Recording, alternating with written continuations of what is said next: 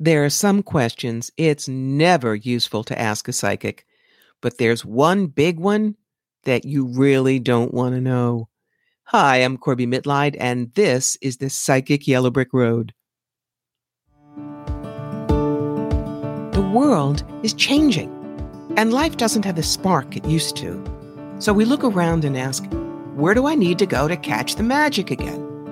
You've found it. Welcome to the Psychic Yellow Brick Road, a weekly podcast that delves into the intuitive world, metaphysics, life purpose, and how to connect with the compassion of spirituality. I'm Corby Mitleid, and I've been on the Psychic Yellow Brick Road for 50 years. I'm a certified tarot master, past life specialist, psychic medium, channel, and author. And most importantly, I'm an elder in the field, ready to pass on everything I've discovered to you. So let's hit that Psychic Yellow Brick Road where you can find the real wizards and avoid the flying monkeys.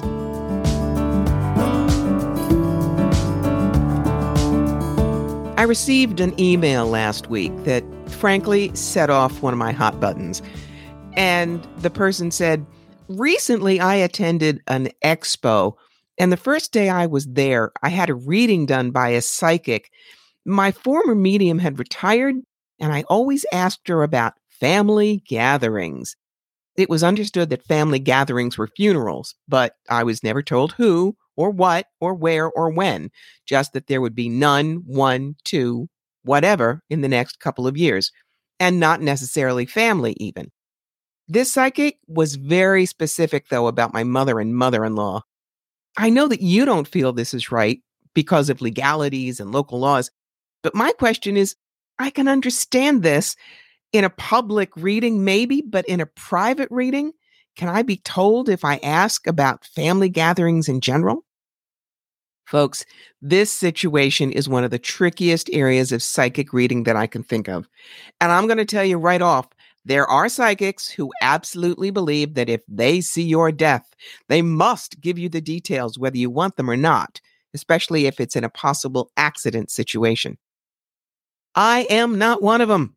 Seeing people's future demises is not part of my toolbox, and it's the ironclad deal that I have with my own guides. Not going to go there.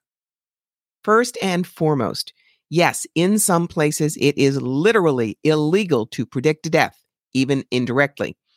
Philadelphia, Pennsylvania has a 60-year-old ordinance saying it is illegal to, quote, tell fortunes, predict a death, or offer to cure a curse for money, end quote.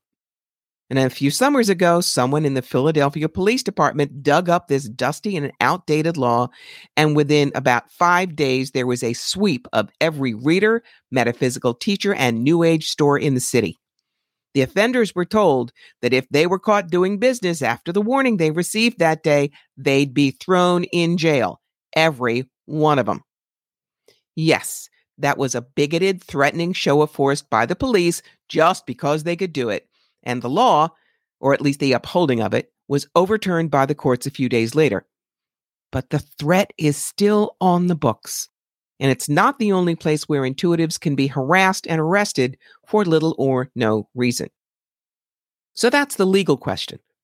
But what about places where it's not technically against the law? Is it proper practice? There are some differing views on it, but I'll give you mine. And yes, it's a very strong opinion. When we plan our lives in our pre-birth planning session in the halls of the Akashic, we plan on several different exit strategies.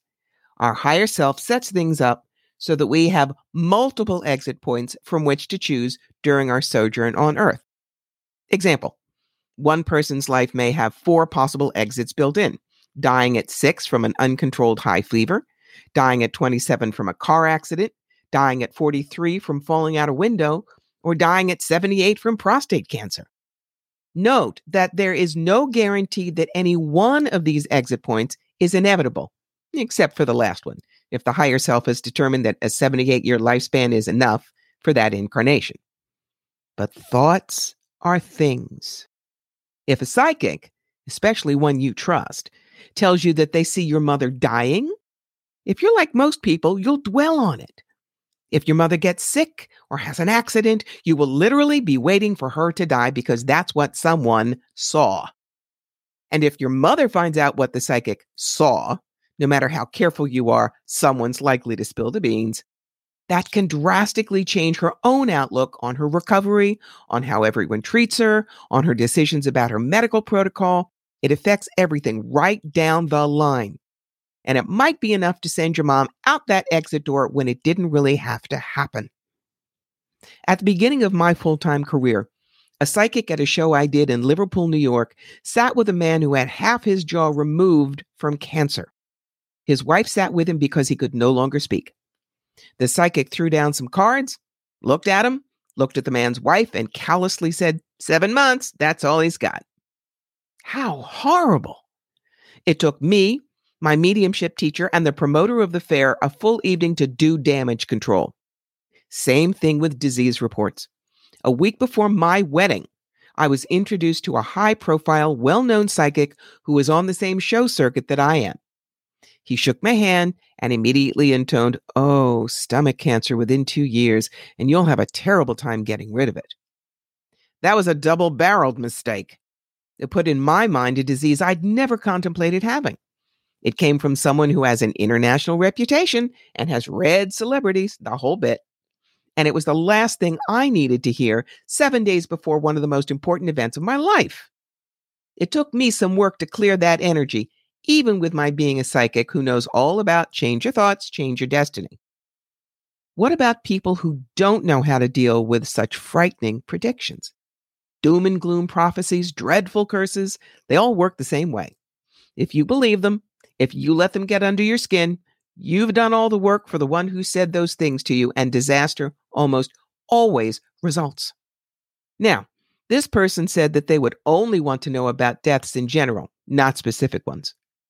Ask yourself honestly, what payoff do you get for even asking such a question and walking around with such knowledge?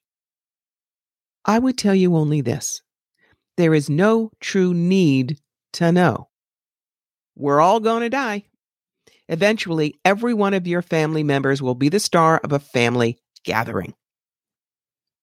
So use every day wisely. Make sure that every time you spend time with someone you love, everything gets said, so there are no regrets. Get wills written, funerals planned, vacations taken, pictures snapped. Go live. Live like tomorrow is your personal family gathering day. And when those transitions come, as they will, it will be at the perfect time. You may grieve for and miss those who have gone on, but you won't have wasted a single moment anticipating the event while they are still with you. I've been guiding friends and clients since 1973. I love showing you opportunities and how to grab them, where the tough stuff is and how to get through it, and handing you your toolbox through tarot and oracle cards, past life exploration, spirit guides and angelic conferences, and mediumship. My website, CorbyMitleid.com, is full of articles, blogs, where to find me for live appearances, and where to listen to me as I guest on other podcasts. There's a full menu of readings, from short burning questions all the way up to the jewel in the crown, my soul plan readings, which are based on the work I did with Robert Schwartz. Whether it's general questions about your life in practical terms, romance readings, business consultations, discovering your sentence of passion, or digging into that single challenge that has run through your life, you can find the appointment that's right for you. You know, your opinion matters a lot. So if you enjoy this, take a few minutes to leave a review. Word of mouth is key with podcasts, so share it with others. And if you really want to help make the magic happen, go find me at patreon.com. There's a tier called I Believe in You. And for just a couple of dollars a month, you can be an official roadie and help all the things I do. The podcast, the books, the classes, the videos, keep on coming.